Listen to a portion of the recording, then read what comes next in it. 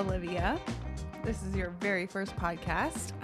Welcome. This is what your mom and dad do to put diapers on your butt. To put formula in your belly and diapers on your booty. Yeah, this is what we do. And 3 years ago, I was holding your big sister doing the exact same thing. The first couple episodes after we had Ellie, I held Ellie in my arms while we recorded, and it was awesome. And now I'm doing that with our second daughter, Olivia Blake Dollar, who is a week and some change old. And she is perfect. Oh my gosh, she's just the yummiest, sweetest little thing. She's just a little, she's tiny. She's a full pound smaller than Ellie was. So she's so tiny. And one thing that I don't think people, remember I said this, as we learned about having kids, we said, everybody warned you about all this stuff, but the thing that somehow got left off is potty training. Mm-hmm. Like they're like, oh, it's going to be difficult to sleep. Oh, this, oh, that. But nobody tells you the nightmare that is potty training. Yeah. You know what they don't tell you about having your second kid? What? How the day your second child is born, all of a sudden, your older child turns into a teenager. Yeah. It's so weird. I've actually had a lot of people tell me that. Really? They're like, Ellie is going to be... Before? Oh, nobody told me that. All my friends told me that. They're like, just be prepared because Ellie is going to seem like she is 5 years older than she is. And It's going to happen overnight. And you're going to be like, what in the world? Like, I even held Ellie before, just even physically, I held Ellie before we went to the hospital last week. And then I came home and all of a sudden she weighs 100 pounds more than she did when we left. She doesn't, but that's because we have a 5-pound baby now. That's basically like attached to me. And then when I picked up Ellie, I'm like, oh my gosh, it's so big. So, we are living in the suburbs. We have 2 kids now. Right. A couple of dogs, a little yard. I mean, we have spaghetti for dinner once a week. We do. Got a grill in the back. We are living the all-American dream over here. And I don't have New Balance sneakers, but you do. I do. I have New Balance sneakers. I really am. You talk about the size of the kids. I really am worried that I'm going to pick up Olivia at one point and just fling her across the room. Because she's so tiny. She's so light. And I'm used to picking up Ellie, who, by the way, is adjusting so well. Yeah. She's a little bit clingy, and I think we expected that. Mm-hmm. And she's a little bit, she hasn't been, what's the word? I don't want to say bratty, but she's not throwing tantrums or knocking stuff over or whatever, but she's definitely more attached. Yeah. Which Callie'S fine with. Yeah, I'm totally fine with. It, is hard for me emotionally because I want to make sure that she gets what she needs from me. And she's usually, up until this point has been like daddy, daddy, daddy, daddy, daddy. And it always bothers me that people say she's a daddy's girl because I don't think that's the case. I think with her age, you're the funny one and you're like, teasing her and scaring her and like tickling her. It's just a different relationship that you guys have. And now she's like, I want to stay home with mommy. Like, I don't want to go run errands with you. I want to stay home with mommy. I want to, which is just so sweet.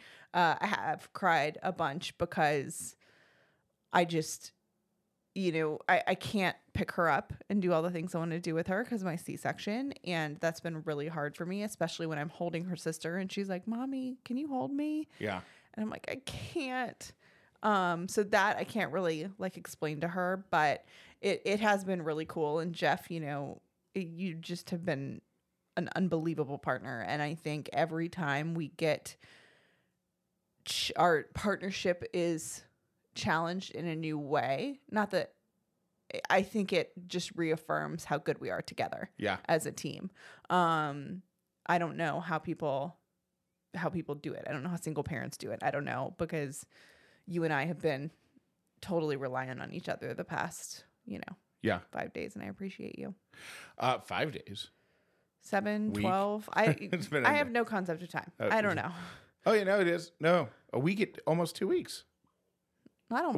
A week and a half. A week and a half. Yeah. Here's what today's show is going to look like and what this week's. Before you show's start, gonna can I look just like. say something really funny? Yeah. It is so on brand, and Olivia has walked right into our brand that we would launch a show, a different format, a different music, a different, cover art for our podcast, and be like, okay, here starts our new show. And then Olivia comes. Our show doesn't happen for a week. We're a week and a half in, and now it's not going to be a format of anything because now we're telling a story that we have to tell you. So I just think it's funny that Olivia made her way on brand. So when we launched something new and we were like, yeah, new, this is going to be different, then we're out for a week. And I hope if you're coming back to the show after saying, I'm never listening again if it's going to be about entrepreneurial stuff, I hope that you'll give this episode a listen and understand I'm not going to re-explain it. Yeah, don't re-explain it just bugged me that it bugged me that we kind of, and maybe it's our fault for framing it wrong, but it is our fault. Oh, it is? Yeah, I listened to the show a couple times after that, and it was like, we're going to be adding more entrepreneurial content. Like, we flat out said that. Yeah, I know. But yeah, all I meant was, it doesn't matter what I meant. It doesn't, because Olivia, it doesn't matter, because Olivia is bringing it right back to where it was. So Olivia says, you're welcome. Yeah. So here's how today is going to play out. We're going to say thank you to our advertisers, and then Callie is going to tell the story. We're going to start last Thursday, which would have been January 11th. So we're going to start January 11th at dinner time, and Callie's going to tell the story of the next 40, starting there, the 36, 48 hours of her life, right? Of our life. And I'm going to do my best to move the story along with questions and stuff, but I'm not going to interrupt. And he's not going to give his. And I'm not going to give my perspective. Okay? So please credit to me in advance because that's going to be so. Oh, look, there was a squeak. Credit to me in advance because that's going to be so difficult to do. Right. But tomorrow, I want to tell the story from my point of view. Tomorrow or Thursday? Tomorrow. Oh, okay. Yeah. And then we're going to do a Friday show is just going to be questions via voice because I think there's going to be a lot of questions. Yeah. I will say that I know for sure that I have to still be processing. Me too. Everything that happened Me because too. I've had multiple people when I tell the story of Olivia's arrival, when I tell that story, multiple people have said that is one of the most horrific birth experiences I have ever heard. That is awful. I can't believe that. That is unreal. And I just kind of go, yeah, right? Like I haven't processed it that way, and I don't think you have. No, either, I am still processing, and I think it's going to take some time. And I got to be totally honest. I think I probably need to go to therapy and like work out a couple things because I'm still and I think you probably definitely do too. I think we both need to like chat it out and sort it out in therapy and kind of like, yeah, we just have to because it was really, really a lot. I don't use the word trauma lightly, but I have noticed some residual things that would not have, like I have a new fear of dying. I have a new fear of leaving my girls and you, and I have all these new fears that weren't there before that I think I need to probably work out and just, tie up and then hopefully move on. Yeah. Well, I don't know if we ever move on from this. Well, and I think it's different for you and for me because we have two different life experiences. Like I'm someone who's never had a medical emergency. I've never had a broken bone. I've never had any of that. And I've had a tooth pulled. So Jeff's had a tooth pulled, so he's an expert. I know what it's like to look through the gates of heaven, but then be called back home, called back to earth. I've been there, people. But you have, some stuff from your, you spent time in a hospital as a kid because your mom got sick. So you have a lot of, memories associated with being in a hospital and someone you love being sick. And so I think our perspectives are just like we come from two different things. I'm still processing as, wow, this can't happen to me. And you're processing, I think, as that was too close to home. Like that, I don't need that to happen again. So anyways, yeah, we're gonna thank our advertisers so we don't have to interrupt the story. And you're gonna get a lot of me with Jeff asking questions today. Something that is chronically on my list of micro anxieties is booking doctor's appointments and or finding doctors, because to me it's such a complicated thing. Because one, unless you heard it directly from a friend's mouth, how do you find a great doctor? Two, how do you know that you're gonna connect with them and like them, which to me is really important. Like bedside manner, your girl needs that, right? And then you have to call, you have to hope you get an appointment, you have to talk to someone on the phone, you have to do all of these things. It winds up being a micro anxiety and constantly on my list because it's such a pain to do, or it was a pain to do before I found out about ZocDoc. ZocDoc is a free app and website where you can search and compare highly related in-network doctors near you and instantly book appointments with them online. So everything that's a hassle about booking those doctor's appointments, forget about it, because it's not happening with ZocDoc. The typical wait time to see a doctor booked on ZocDoc is between just 24 and 72 hours. That's it. You can even score same day appointments. You can filter specifically for ones who take your insurance, are located near you, and treat basically any condition you've been searching for. Go to ZocDoc.com/upside and download the ZocDoc app for free. Then find and book a top-rated doctor today. That's ZocDoc.com/upside. ZocDoc.com/upside, ZocDoc.com/upside. If you have a family like I do, you need to get term life insurance to protect your family.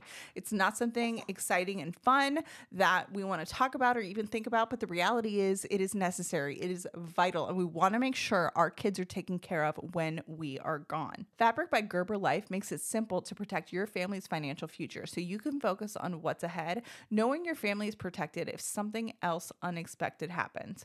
Fabric by Gerber Life makes it simple to get the protection that's right for your family. Fabric by Gerber Life was designed by parents for parents to help you get a high-quality, surprisingly affordable term life insurance policy in less than 10 minutes. You could go from start to covered in less than 10 minutes with no health exam required. Join the thousands of parents who trust Fabric to protect their family. Apply today in just minutes at meetfabric.com/upside. That's meetfabric.com/upside. meetfabric.com/upside. Policies issued by Western Southern Life Assurance Company, not available in certain states. Prices subject to underwriting and health questions. I am here to make your life easier. You're welcome. In advance, you're welcome. Because I am trying to introduce peace to my 2024. And one thing on that peace list is feeding my kids and not having to think about what I'm feeding them. And that's where our friends at Little Spoon come in handy. We started using Little Spoon when Ellie was little, tiny. And they have foods that are healthy for all stages of your kid's life. So it starts with like the baby blends. Then you can do like their finger foods. They have plates that are like big kid meals with like hidden veggie mac and cheese, all the stuff that's good for them. They don't know. They just know that it tastes delicious and you didn't have to think about it. They have smoothies. They have little lunch packs that you can put in your kid's lunchbox. They have snacks. I mean, you can find everything you need to get your kid fed in their school day right on Little Spoon's website. Did I mention that it all comes right to your door? So you can go pick out the menu. You can change what you order. If you have a kid that likes the same things that they like, they know what they like. Great. Order it again. The price is right. The quality is unmatched. I love it. Ellie loves it. Jeff loves it. It makes our life more peaceful for 2024. One less decision to have to make. Simplify your kiddos mealtime with 30% off your first order. Go to littlespoon.com/upside30 and enter our code upside30 at checkout to get 30% off your first Little Spoon order. That's littlespoon.com/upside30. All right, so it's Thursday night and Jeff made chili and cornbread. And the reason that's funny is because I said, don't make it too spicy. I might go into labor. Right. So I said that. And for the record, I didn't. No, you didn't at all, which is great because I also had like super intense heartburn. So anything I tried to eat immediately was like, we don't like this. We don't like this.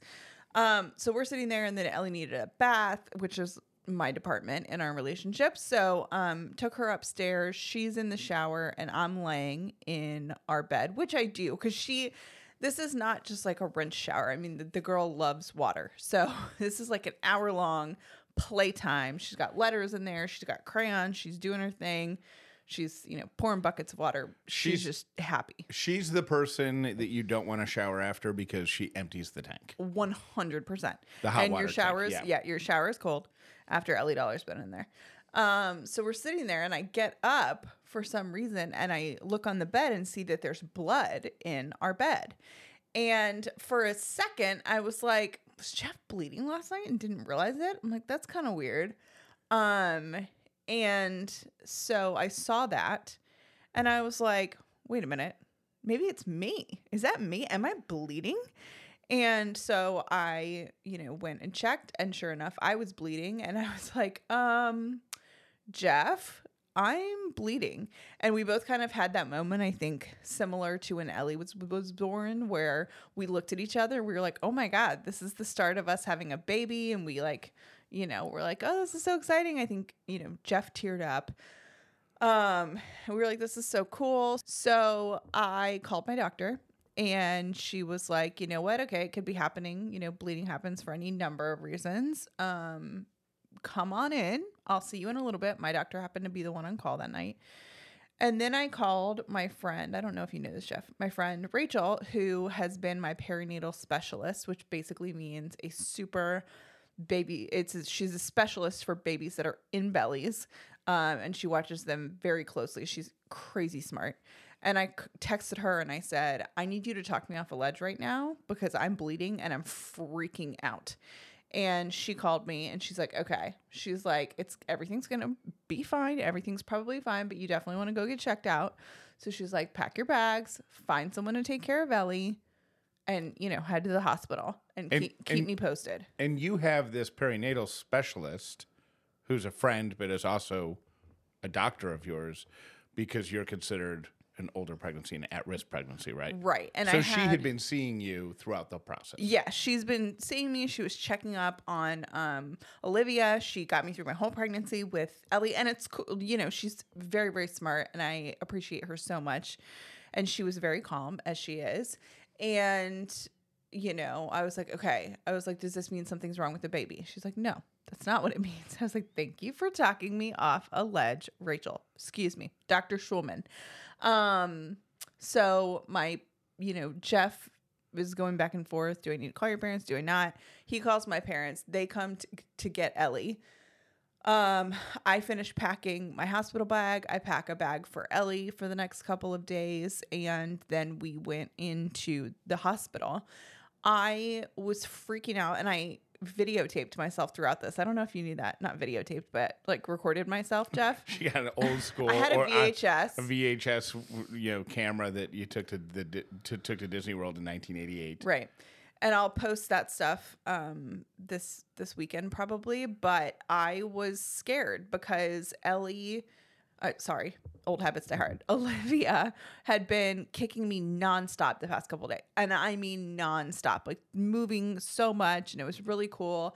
And then when I noticed the blood, immediately I was like, wait a minute, can I feel her anymore? Is she okay? I don't feel her as much. What's going on? And I started to feel a little bit of like contractions. So I just wanted to know that she was okay. And then I could take a deep breath because I don't care when I have a baby. I care that she's okay. In retrospect, do you think that there really were fewer kicks that day, or that your brain immediately goes to, why can't I feel her? Where is she? Yeah, I don't know. I have no idea. So we say goodbye to Ellie. We go to the hospital and we're like, all right, this is so exciting. Because based on what happened with Ellie, we just thought, okay, you go in if there's something wrong or if there's something going on past, this, I'm probably in labor. We're going to have a baby, maybe tonight. Yeah, I think it's worth noting that Ellie was, I think, as easy as it could be. Oh my gosh. It was. So that's our perspective as we both that's share our baseline. Our story. I mean, it was like like going to get a cavity filled. When I, you know, I mean, for me, but it's probably a little more for. no, it was a really peaceful, great experience. Like I woke up on my very first day of maternity leave. My water broke. I went to the hospital with Jeff. It was totally calm. They're like, all right, you want to have a baby? You're in labor. And we're like, great. And then we had a C-section. Had a great surgery. We were joking around with people in the ER or the OR. We had Ellie. Everything was great. We went into I mean, it was like smooth sailing. So that's what we assume, you know, is going to be like the second time, just because that's what we know, right? And you know, I love my C-sections. Both of mine were elective. Callie gets C-sections even when she's not pregnant. I do. It's crazy. That's how much she loves them. I do. And I will still, like, I will always say, you know, it's definitely not the easy way out, but I do appreciate about a C-section that they're scheduled. There's a routine. There's a process. There's very few surprises, so I thought. So I will still say, yes, I would choose that every time for me.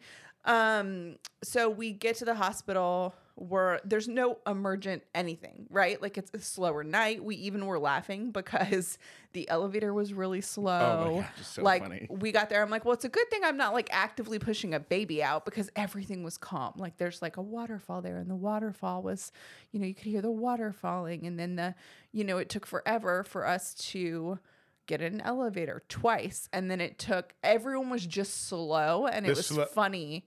Yeah, the slow elevator was like a scene out of a comedy movie. It was like The Office, what Michael Scott would have run up the stairs, you know? And we get there and then they kind of check you in and, you know, ask you all these questions. And there's like, you know, a dozen other women up there that are also appear to be in labor. And we get checked in, we get a room, we meet our nurse. And they're like, okay, they, you know, strap on all the stuff on my belly. And they're like, the baby is doing great. They checked my cervix. I was not dilated at all. And my doctor came and talked to me and basically said, you know, we would like to watch you overnight just because, you know, we don't know the cause of the bleeding. It doesn't appear you're in active labor. We see a little bit of contractions, but we, you know, want to keep you overnight, observe you, and then it would just make us feel better if in the morning you saw the perinatal specialist who's in the hospital, to kind of tell us what they think. And then we'll go from there. And if you don't progress in labor overnight, we'll probably send you home. If you progress and go into further labor, we'll keep you here. You'll have a baby. There you go. So I was like, okay, cool. I feel like you thought that you'd be spending the night when we were driving there. You're like, yeah, I'll be in for the. Oh, okay. I did. But I didn't think there was a possibility of me going home. I thought, oh, like we're having a baby today or tomorrow. And I remember thinking too. My attitude with hospitals is always, I'll be in and out in an hour. Yeah, no. I don't know why. It's never happened in the history of hospitals. 0 times. I don't know why I always think that.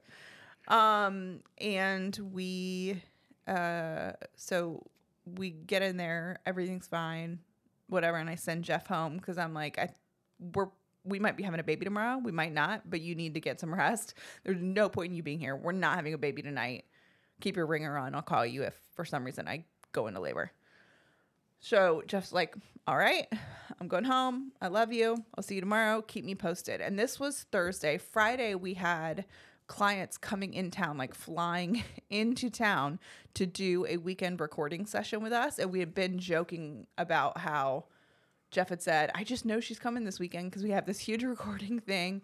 And luckily, you had set up a producer to be your fill-in. So we also had to like think about that too, is okay, so our clients are coming in town tomorrow. We're probably having a baby.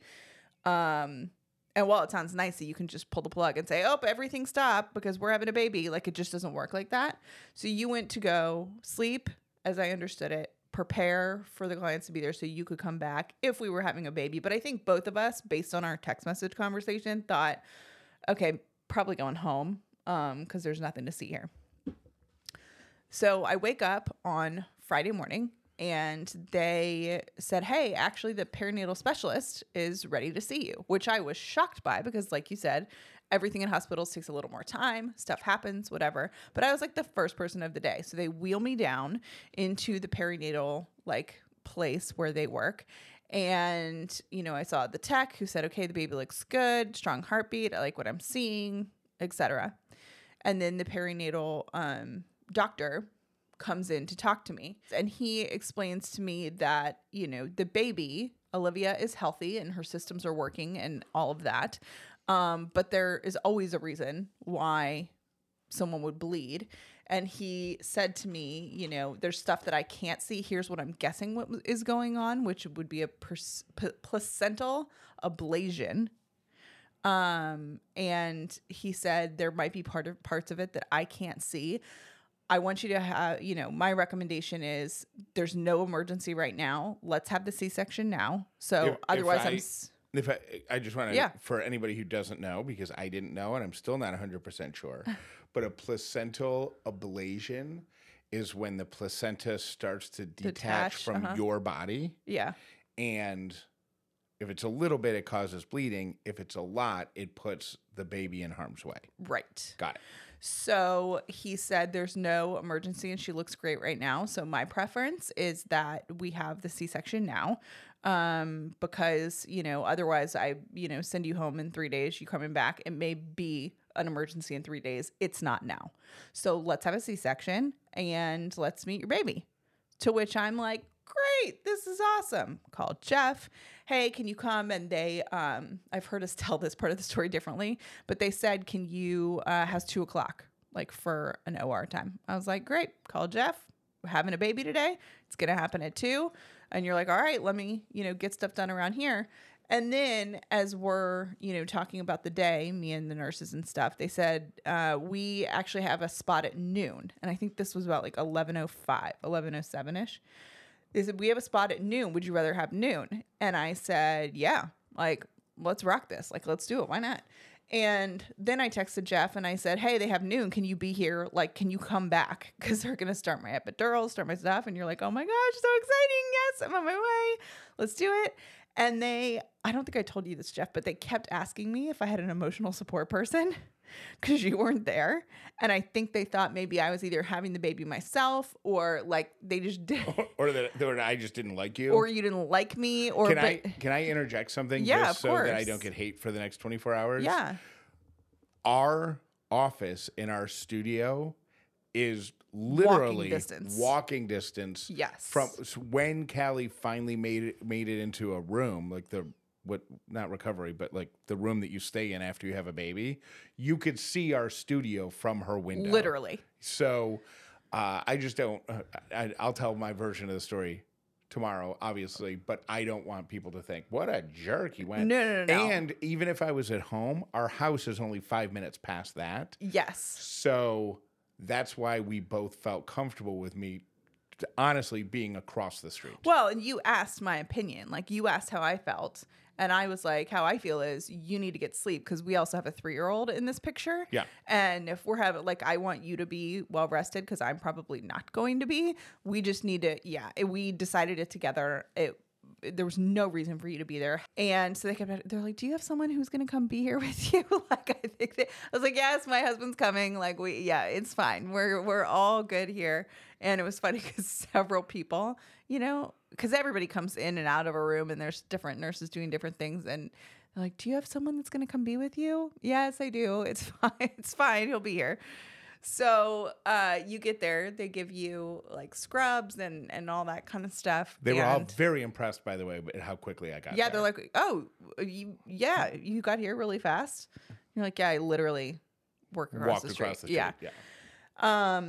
So they are, the anesthesiologist comes in and they have you like, turn around and kind of like face the wall and then make all these like weird positions with your back to place the epidural.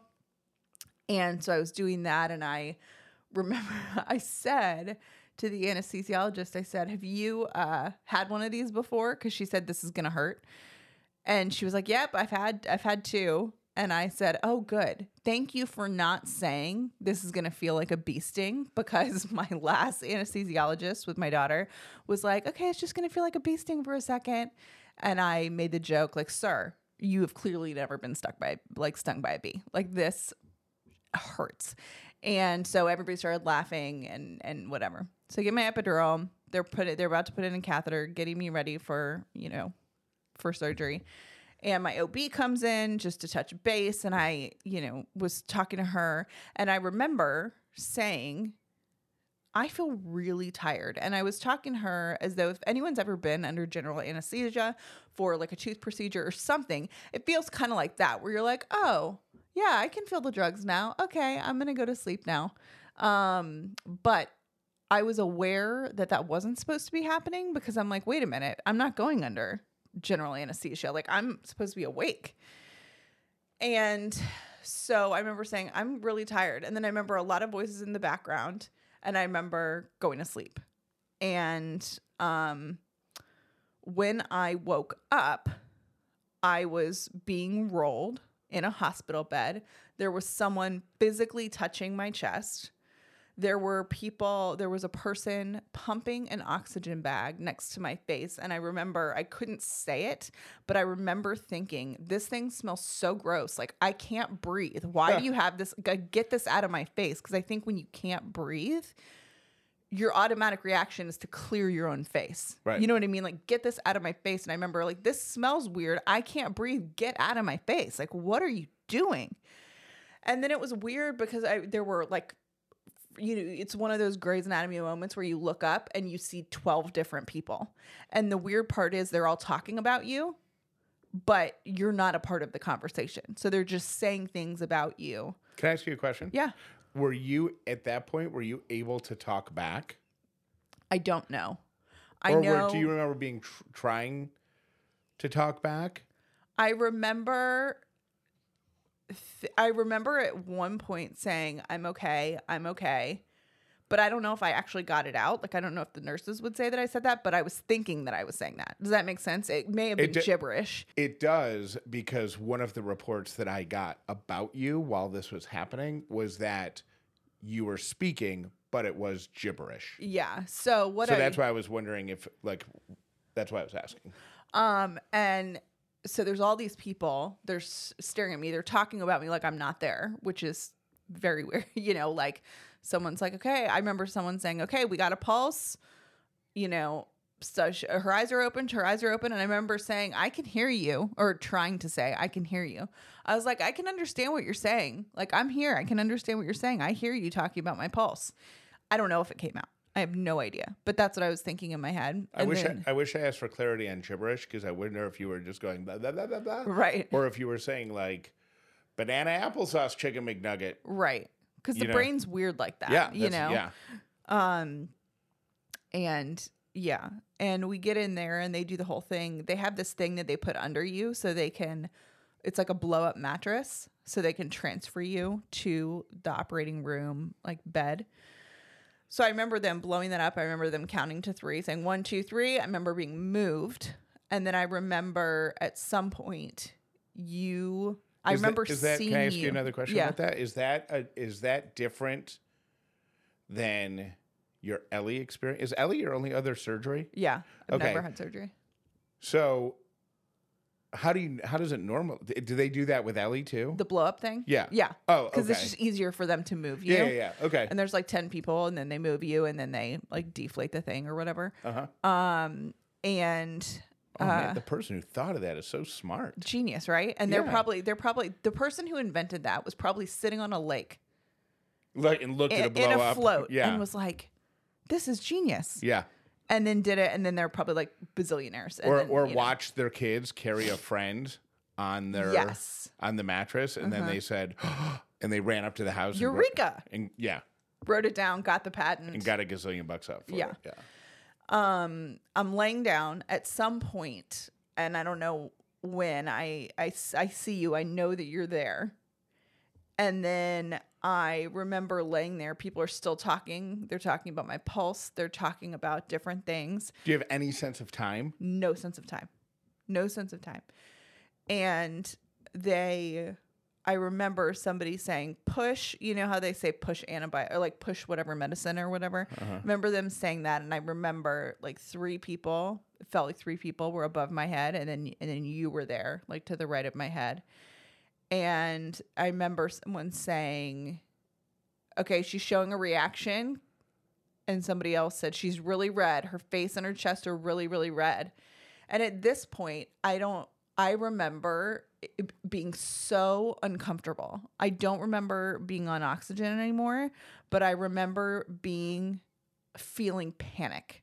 Like, not, I processed what happened. I'm so stressed. That was really weird. It was none of that. It was full on. I feel like I'm having a panic attack. My heart feels like it's racing. I feel like I'm struggling to breathe. They're giving me those antibiotics. Then they said that it was like making me really red, which I wound up having an allergic reaction to something they gave me that I did not know I was allergic to. Then they were like, okay, we're going to give you Benadryl, okay? And then I told them, and Jeff, I'm pretty sure you were here for this, so I don't know how much of it you caught, but I said, I don't know how to tell you how I feel right now, other than to say that I feel like I'm having a panic attack. I feel like I can't breathe. My chest is really tight. I've never been so uncomfortable in my entire life. And I don't know what it was. I do remember feeling glad that I had so many medical professionals in the room because, whatever. But I was able to communicate to that to them to the point where what I assume is some sort of anesthesiology person behind my head said, do you want us to give you something to take that feeling down? Like, I'm assuming like an anxiety or a whatever. Whiskey. Yeah, whiskey. Do you want a shot? Yeah. And I said, she said, it'll make you a little drowsy. And I said, am I going to miss seeing my baby? Because in my head, if they give me medication to calm down and I go to sleep, I'm going to miss them bringing my daughter to me. And then in recovery, me not being able to do skin to skin with her and all of those things. And I was like, I really don't want to. I must have said it multiple times because the person who was above my head looked me dead in the eye and she goes, hey. And she was like, I will not let you miss you holding your baby. I promise. And I was like, oh, spoken like a true mom. Like that woman, 100%. I don't know who she is. She's a parent. Right. Just from that. She was like, I will not let you miss that. And I said, okay, thank you. Then I remember feeling like I was going to throw up, which is weird because I hadn't eaten in so long because we didn't know if I was going to have surgery. So from the second we called the doctor on Thursday night, I stopped eating because you're supposed to do that for surgery prep. And I didn't eat or drink. So I remember thinking, how can I do remember the people coming in your room Thursday night. Yeah. You asking them. Can I have water? And they all said, yeah, I wouldn't because you might have surgery tomorrow. Yeah. I remember them all telling you that. Yeah. Wow, I don't think I realized that. So the last thing you had to eat was the dinner at like 5 p.m. Thursday night. Yeah, and I hadn't had water, so I was just feeling god awful. And I remember thinking, how can I be throwing up if I don't have anything to throw up? And they put a thing by my head, like a barf bucket, basically. And they're like, okay, turn your head and I was dry heaving. This is all while Olivia is being born. This might traumatize you even more, but it was a bedpan. It wasn't? Yeah. Sorry to tell you that. That detail couldn't wait till tomorrow. But I just remember. So I'm at this point. I'm like, they're giving me Benadryl for an allergic reaction that I had. I'm dry heaving. I'm so uncomfortable. I don't know what you're doing, but I'm aware that you're there.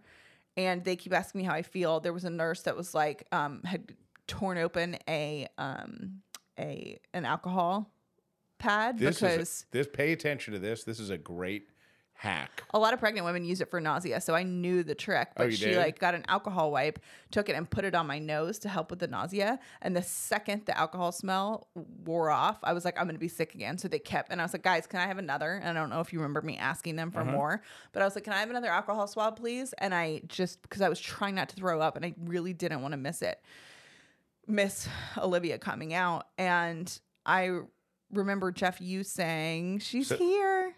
But they didn't show her to us, which was different than Ellie. Like Ellie, they pulled her out. They literally put the drape down so you could see your nasty baby and all of its nasty glory coming out of you.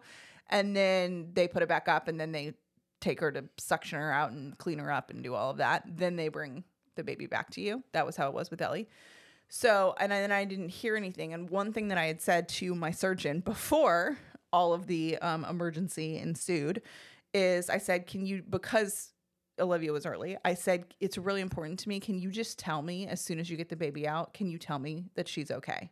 because I'm really worried about that. And she said, absolutely, I will. So I was listening for a cry. Like, that's what you're listening for. You know, when you have a baby is you want to cry, you want to hear the baby. Jeff had seen her and I knew that he looked at her. I was like, how does she look? And he was like, oh my God, she's so cute. She's tiny. And I remember feeling comforted that you had seen her and we weren't seeing like a blue baby come out, you know, like you were able to see that she was okay, but I still didn't hear her cry. We're hearing some squeaks or something. You're like, did you hear her? Did you hear her? And I was like, no, is she okay? And I in my head, I was asking you 80 times, is she okay? If I can correct you here because this is not part of my story. I don't remember ever saying to you, she's okay. And if I did, what up, dude? If I did, I was lying, which good on me because I think that's what you deserved in that moment. Yeah. But when she came out, she was, you know, babies are goopy and gray and whatever. I would have had no way to evaluate her status. I saw her come out and I was like, oh, there she is. That was the extent of my assessment. So shout out to me for keeping it cool. For being like, yeah, she's great. She came out. She was playing the piano. Yeah. I think she's a prodigy. She had a piano with her. And then I did hear a couple cries. So I was really happy about that. I was like, oh my God, thank God. And then they brought her over to my head and I gave her a bunch of kisses and I'm like, oh my God. And then they take her and they say, okay, something like, okay, dad, because that's what they call you, by the way, when you're in labor and delivery. Everybody's mom, everybody's dad. Okay, mom. Okay, dad. And baby. Mom, dad, baby. That's your names when you're in there. And they're like, we're going to take dad. We're going to, take baby to get cleaned up and, whatever. Or take baby to recovery. Dad, you're going to go with baby. She'll be there, once we finish up here. And I still had that feeling, that awful feeling of like my heart, like I feel like I can't breathe, the whole thing. I was nauseous. It was just awful. And then I thanked everybody. I remember that saying, thank you. Oh, that's so nice. Thank you for helping me and thank you for whatever. And we get rolled into recovery. And I saw Olivia with the nurse and with you, but they didn't immediately bring her over to me as I can remember. And then I was laying there and I don't remember the sequence of when I got to hold Olivia and whatever. I remember asking for water because I was so thirsty. And they were like, you can't have that, but you can have ice chips. And then I remember people coming in. I remember talking to my surgeon, my OB, who was like, hey, are you okay? That was wild. Those weren't her exact words, but everyone was saying, the nurses were coming in saying, are you okay? That must have been horrible for you. How are you doing? How are you feeling? And of course I'm drugged up. So I'm like, yeah, I'm here. You're right. There were a lot. I feel like everyone who was in or near that operating room came down to recovery, which was different than with Ellie. And I think your surgeon came down. She did. To see Ellie, and one of the nurses who happened to be walking by poked her head in. But I think the entire operating room came down to poke their head in and see how you were doing. They did, and it was really, really nice. But then I kind of remember, and again, I'm trying to sort this out because I remember what I felt and what I saw, but I don't think that healthcare professionals, things aren't a big deal to most healthcare professionals. Right. Like, we have something happen, they're nonchalant about it.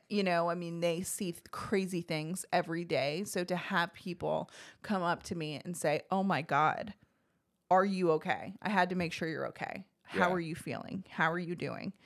Really kind of ramped up oh my God, okay, this is a really big deal. And then a woman came in and Jeff said, you said, this is the woman, that saved you. And I was like, oh my God, hi, thank you so much. We took pictures together, all of that.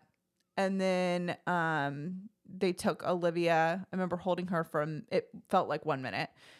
They took her to like a transitions nursery for her recovery so they could watch her just to make sure that she was okay. But they told me like, this is not a big scary deal. Like transitions, it's just where they go to make sure that she is breathing like she's supposed to and all of that. And there's a team of nurses like literally sitting there all the time. So if something emergent happens, they're right there. They can help her. And that had nothing to do with the birth experience. We don't think. Yeah, she was. But it's not something uncommon with C-sections. So it was I think it was more nerve-wracking for you. Well, I just wanted to hold her, right. Because I just wanted to I just wanted to be her mom right then. And the best memories that I have with Ellie are like that first, when they first put her on my chest. We have a video of it, and it was such a beautiful moment. And I really wanted that with Olivia, and I didn't get it. So I was just like, oh man, I want to see her. Like, cause I just wanted to snuggle my new baby. But they were watching her. I'm like, okay, that's fine. And then a nurse comes in who had been my nurse who saw me when I was, everything happened and the panic ensued. She was the one putting in my catheter, and she was like, hey, I just want to tell you that nurse who I told on Instagram is Morgan. She said Morgan came flying in the room when we hit that code blue button. And she said she was the one that was like actively working on you. And that is one amazing nurse right there. I just wanted you to know. Basically telling me, Morgan, what she did was incredible. And I was like, oh, wow. Wow. Okay. Like, yeah, this is. But at this point, you're still in recovery. I'm still in recovery. I've gone, right? Because they always want one parent to be with the baby. So I had to go to transitions and walk to that transitions nursery with Olivia. So you're still so out of it. I'm so out of it. And then when you're in the recovery room, there's like a recovery team, like nurses that come in, they're checking on you. It's at this point I realize that, and I don't know specifically how this happened, that I also am receiving blood. There was a blood transfusion because there's blood hanging above me, going into me, which I didn't realize before. And I'm like, oh, okay, that's a little weird. You're putting all of these things together. You're like, well, that's weird. I wonder why there's a blood bag next to me. I think it's the biggest. Obviously, I saw things that you didn't see, but one of the biggest differences between today and tomorrow that you're going to notice is you have so many of the memories and none of them are in the right order. Yeah. I think everything just happened to you and you're trying to make it piece together the timeline. Yeah. So I see that. And then I remember my surgeon coming in and saying, we're going to, measure some sort of level or something like that and see if you need another bag of blood. And I remember her coming back and saying, your numbers look good. You don't need more blood. So we're going to take this down. In retrospect, I think it's funny that I was sitting there with a blood bag and that you were sitting next to me and you were okay. Well, quote unquote, okay. Do you remember me asking you about your blood? What did you say? I said, how much blood did you get? And you said, I didn't get any blood. And I pointed at the bag and you said, that's just a red IV bag. Oh, no, I don't remember that. Okay. Okay, crazy lady. All right. We're going to let you have this one. So that was kind of like, the surgery and the whatever. And it was becoming very apparent to me how big of a deal whatever happened to me whatever had happened was a big deal because of the way that everyone was treating me and following up and saying, are you okay? That must have been awful for you. I want to check on you. I want to make sure you're okay. Like over the top. That was wild. I've never, somebody said I've never experienced something like that before. So it was becoming clear to me that was whatever happened to me as I remember it was a big deal. And because I didn't have the capacity, I knew I was tired and I knew that I was in an operating room and I felt like I was having a panic attack. But that's really all that I knew is that I felt terrible. Like I didn't know. You got to sleep. You got to sleep through the chaotic stuff. I got to sleep through, quote unquote, sleep. Right. Without a pulse. You got to not be alive during the chaotic stuff. I got to not be alive during the chaotic stuff. And that was. You know what I just realized? Sorry. Go ahead. I was just saying. I just realized. I can do before tomorrow, before I share my version. What? Is use the pictures that I took on my phone and also text messages that I was sending to my dad To put together a and timeline. to your parents. Because now you're telling the story, and if you ask me right now, I have zero idea how much time passed between leaving the operating room and Yeah. being in recovery before you got there. Yeah. Then I have zero. Like if you said how long was I there before transitions, No clue. you could tell me it was 15 minutes. You could tell me it was 4 hours. I would have no idea. Yeah. So weird. It's a big time warp. So we get eventually me a room. We go upstairs and we're there. They bring me Olivia. It becomes increasingly apparent to me once we get up there too, because immediately the first nurse I met, oh my gosh, I saw what you went through. Are you okay? That was just, it kept going. Are you okay? That must have been really scary for you. And then they would say to Jeff, well, how are you doing? Did you see that? And when he would say, yeah, they would say, oh my God, like, I am so sorry that you had to see that. I had a lot of people tell me that I need therapy. That's a lot more than usual. Like, oh, you better go see a therapist. And I think at one point and this is a little murky too, but Jeff was like, you do realize like what happened to you was a big deal, right? And I was like, what? And Jeff said, yeah, they hit the code blue button. Like they said they hit a button. It said code blue over the intercom and like 30 people came running in there. They hit that code blue button and it was like an old school circus clown car where people are just popping out of everywhere. Like they're coming out of the walls, they're coming out of the ceiling. Like it's just like, holy crap. I did make a joke to Jeff because I said, oh, okay, well now we're even because they had to, and I was in the emergency room with Jeff for his heart condition that we now, he's had it. It's not a huge deal, but when we didn't know what it was, they had to stop Jeff's heart with medication in front of me. They laid him down. It was the worst 5 minutes up to this point in my life. And it was terrifying seeing him there. Well, not 5 minutes. They stopped my heart for like 3 seconds. 21 seconds or something Not like even. that. Yeah. But the whole thing, like the whole process from when, your heart rate elevated, everybody ran in the room. Yeah.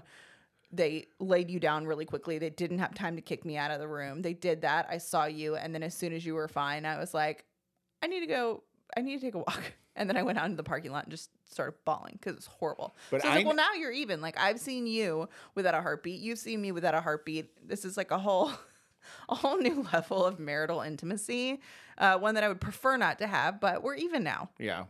Well, you beat me. Competitive-wise, Callie was without a pulse longer than I was, and I never lost consciousness. I was there for the whole thing. They said, we're going to stop your heart, that it'll restart within 20 seconds, probably more like 5 seconds.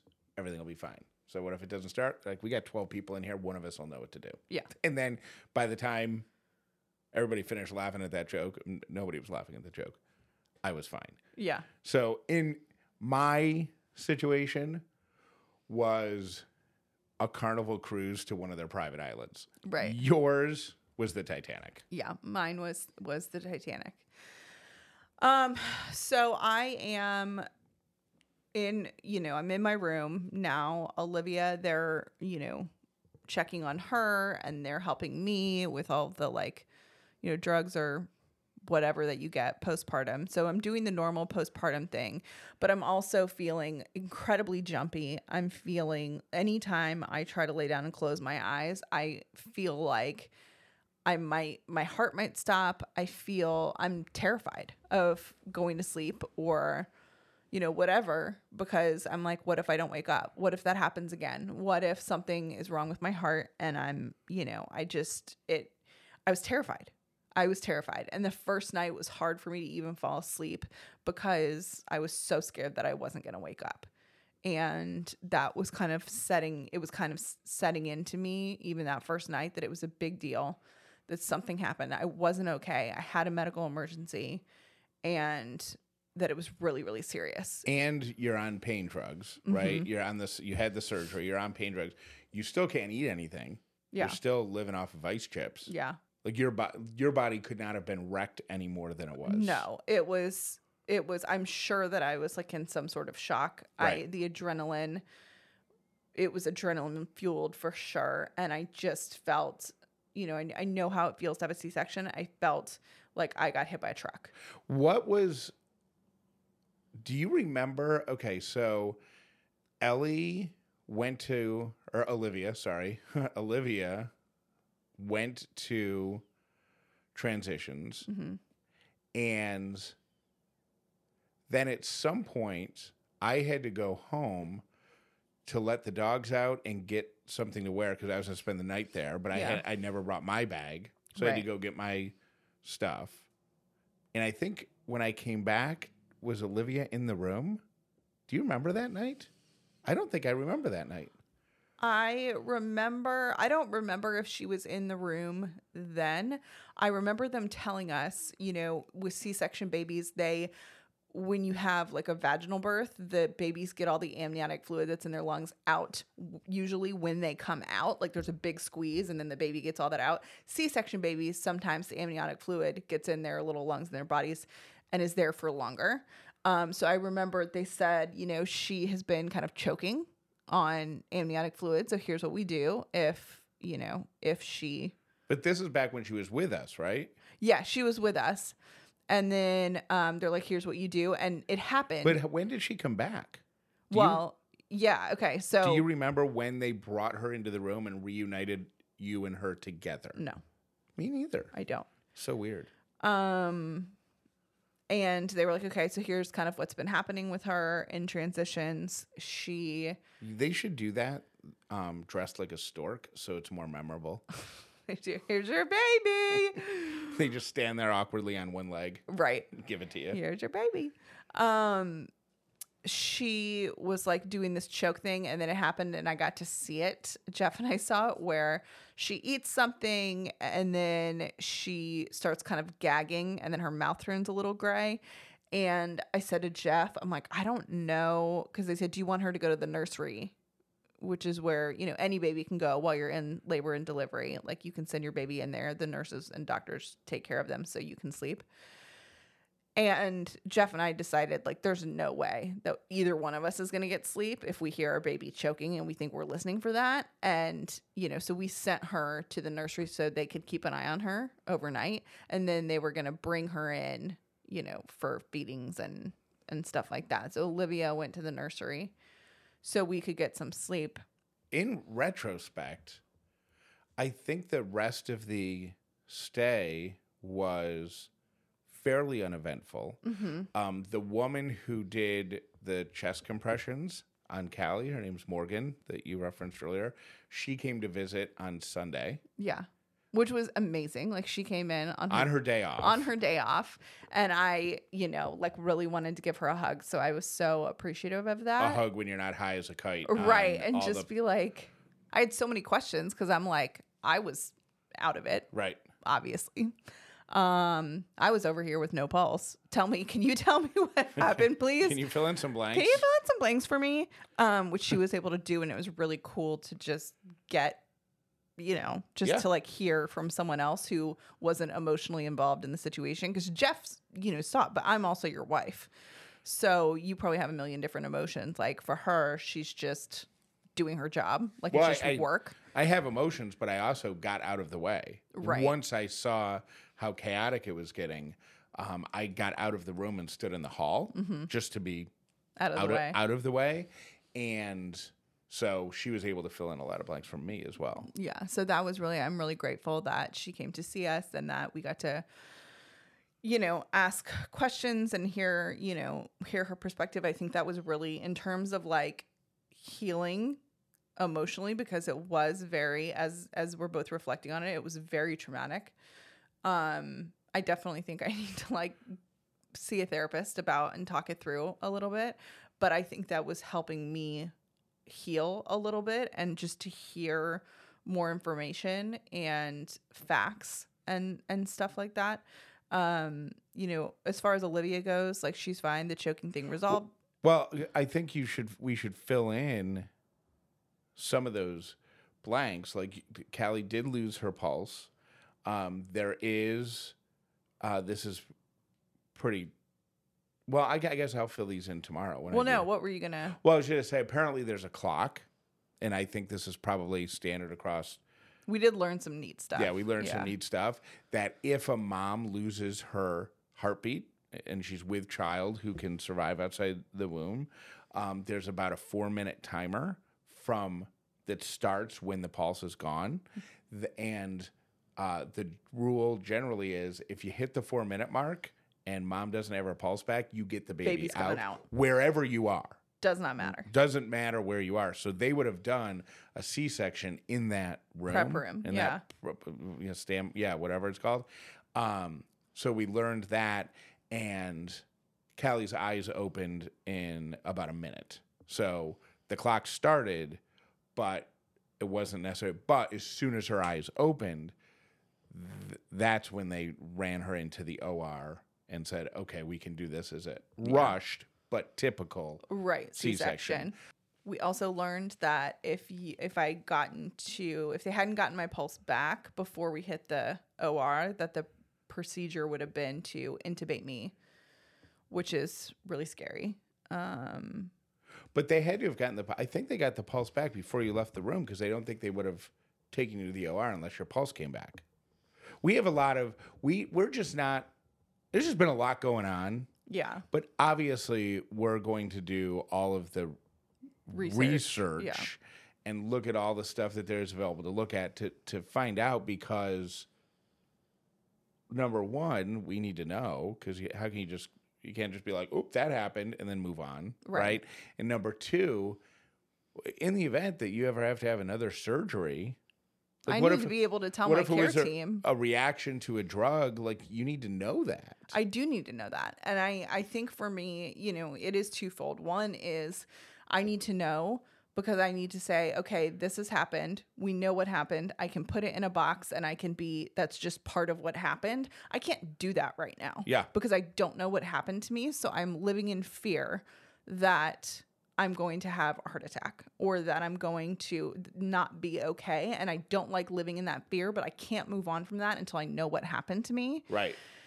And I've had a cardio consult. I've had a neuro consult. Did you talk about your hands yet? No, I have some residual. I have tremors now in my hands, which has been really scary. I'm gonna start crying now because I'm scared. But I have some tremors in my hands that have made it hard for me to change Olivia's diaper, for me to zip up her jammies. I couldn't buckle the car seat to get her in, like we were taking her home, so that scares me. My heart rate, my blood pressure since I got out of surgery has been a little unpredictable. They've had to take it multiple times in a row to get normal BP, so I'm concerned about that. Especially because a year ago my brother-in-law had a stroke because of blood pressure, so I'm scared of that. My heart rate has been elevated doing things that normally wouldn't elevate my heart rate. So those are things that, I've talked to my OB about. We're watching me. I've had consults about, and so far we don't have any concrete answers, but I have to know. I have to know what happened. And, because again, I don't want to go into another surgery in my life and maybe not make it because I didn't know I had an allergy, or I didn't know that, I need to know what happened so I can communicate that to people who are helping me in the future. Yeah. I have to know what happened. And right now I don't, and it scares me and it's traumatizing for me not to know what happened. And I just want to know. And I think, the frustrating part that's actually not frustrating me right now, only because there's so many other things going on, is all of this stuff that you just talked about, the blood pressure, the tremors, all of this, the doctors all say, well, because of what happened to you, we probably can't properly evaluate that for another couple weeks because your body's recovering from the trauma, right? So you could just have high blood pressure right now because of what you've been through. So right, and I'm coming down from the adrenaline, from the drugs, from having surgery. Like it's not just like one thing happened. Like I had a major surgery. And I'm not sleeping as much because of the baby, and I'm not, so it's hard to tell at this point. Is it normal C-section recovery stuff? Right. Because of what my body went through, or are there permanent things here or long-lasting concerns that we need to know about? And right now we don't know. But I can promise you that once we get organized with Olivia and we get into a routine having two little people in the house, right, with Ellie and Olivia, once we get there, those answers are going to be my number one priority, because nothing bothers me more than not knowing, and nothing bothers me more than being told that there's nothing we can do about it right now, even if it's accurate. I mean, I've spent countless hours, probably days of my life, trying to get answers when answers really aren't there, and people are like, I can't give you an answer right now. Yeah. I'm like, yes, you can. It might not be possible, but it's just, yeah. But I'm shocked that you made it through that entire story and didn't cry until the end. But I think Do you think you're gonna cry? I know I am. There's a part of the story that I haven't even told you that I can't even think about without crying. It's a lot. And I think it's I think the fact that yeah. The fact that what? Well, the fact that you got through the whole story without crying, I think is indicative of how our brain is just compartmentalizing things. Like we're surviving. Because you're not a not feeling person. Right. You know what I mean? So, which is just really impressive. You know, that the brain just goes, okay, we're going to put that aside right now. We're going to keep this child alive. We're going to get Olivia up and running. Yeah. Full steam ahead. She looks drunk. She does look drunk. She's like passed out with her mouth open, like. Yeah. All right. So tomorrow I'll tell my story. I'll tell you the thing that I can't even think about without it making me cry. I will tell you how jumbled up I think the order of events were during that period of time, because you got a lot of them. You just have it in such a weird order. And then we'll also talk about Ellie meeting Olivia. Yeah. Because they met at the hospital, and then they've been obviously hanging out the past few days, and Ellie is just so sweet with her. So sweet. And then do you want to go ahead? Do we want to ask questions? We want to have people call? Oh, yeah. Our phone number is 800-434-5454. If you have questions right now, go ahead and leave them on our voicemail. Leave them on our voicemail. But we probably won't check them until after we record my version. So they might get answered. But go ahead and leave them now. And then I think all of Friday's episode is just going to be us answering questions. Yeah. And then do you want to have, if somebody wants to write it instead of call the voicemail, do we want to have people email Jessica with questions? Just do it to lovenotes@callieandjeff.com. Okay. Lovenotes@callieandjeff.com. That will send an email, ask your question. We will answer them. Or on Callie@callieandjeff.com. Well, I'm not reliable because I'm not working. Oh. Or Jeff@callieandjeff.com. Actually, I think that email address will get anybody. I think you write it to potato@callieandjeff.com and we'll get it. Good job telling that story. We are so grateful that Olivia is healthy. We appreciate, everything. We've gotten some gifts in the mail. Ellie has got a Big Sister book from one of my favorite little Instagram friends. And just thank you for supporting our family and for rooting us on and for praying for me and for, for Olivia and for Jeff. And, what I know I said on Instagram, that we got a lot to process. We still do. But thank you for supporting us and cheering us on and welcoming our new addition to the family. We're so excited that she's here, that she's doing great. I'm in a little bliss bubble right this second because I'm staring at you and Olivia's in my lap and everybody's good.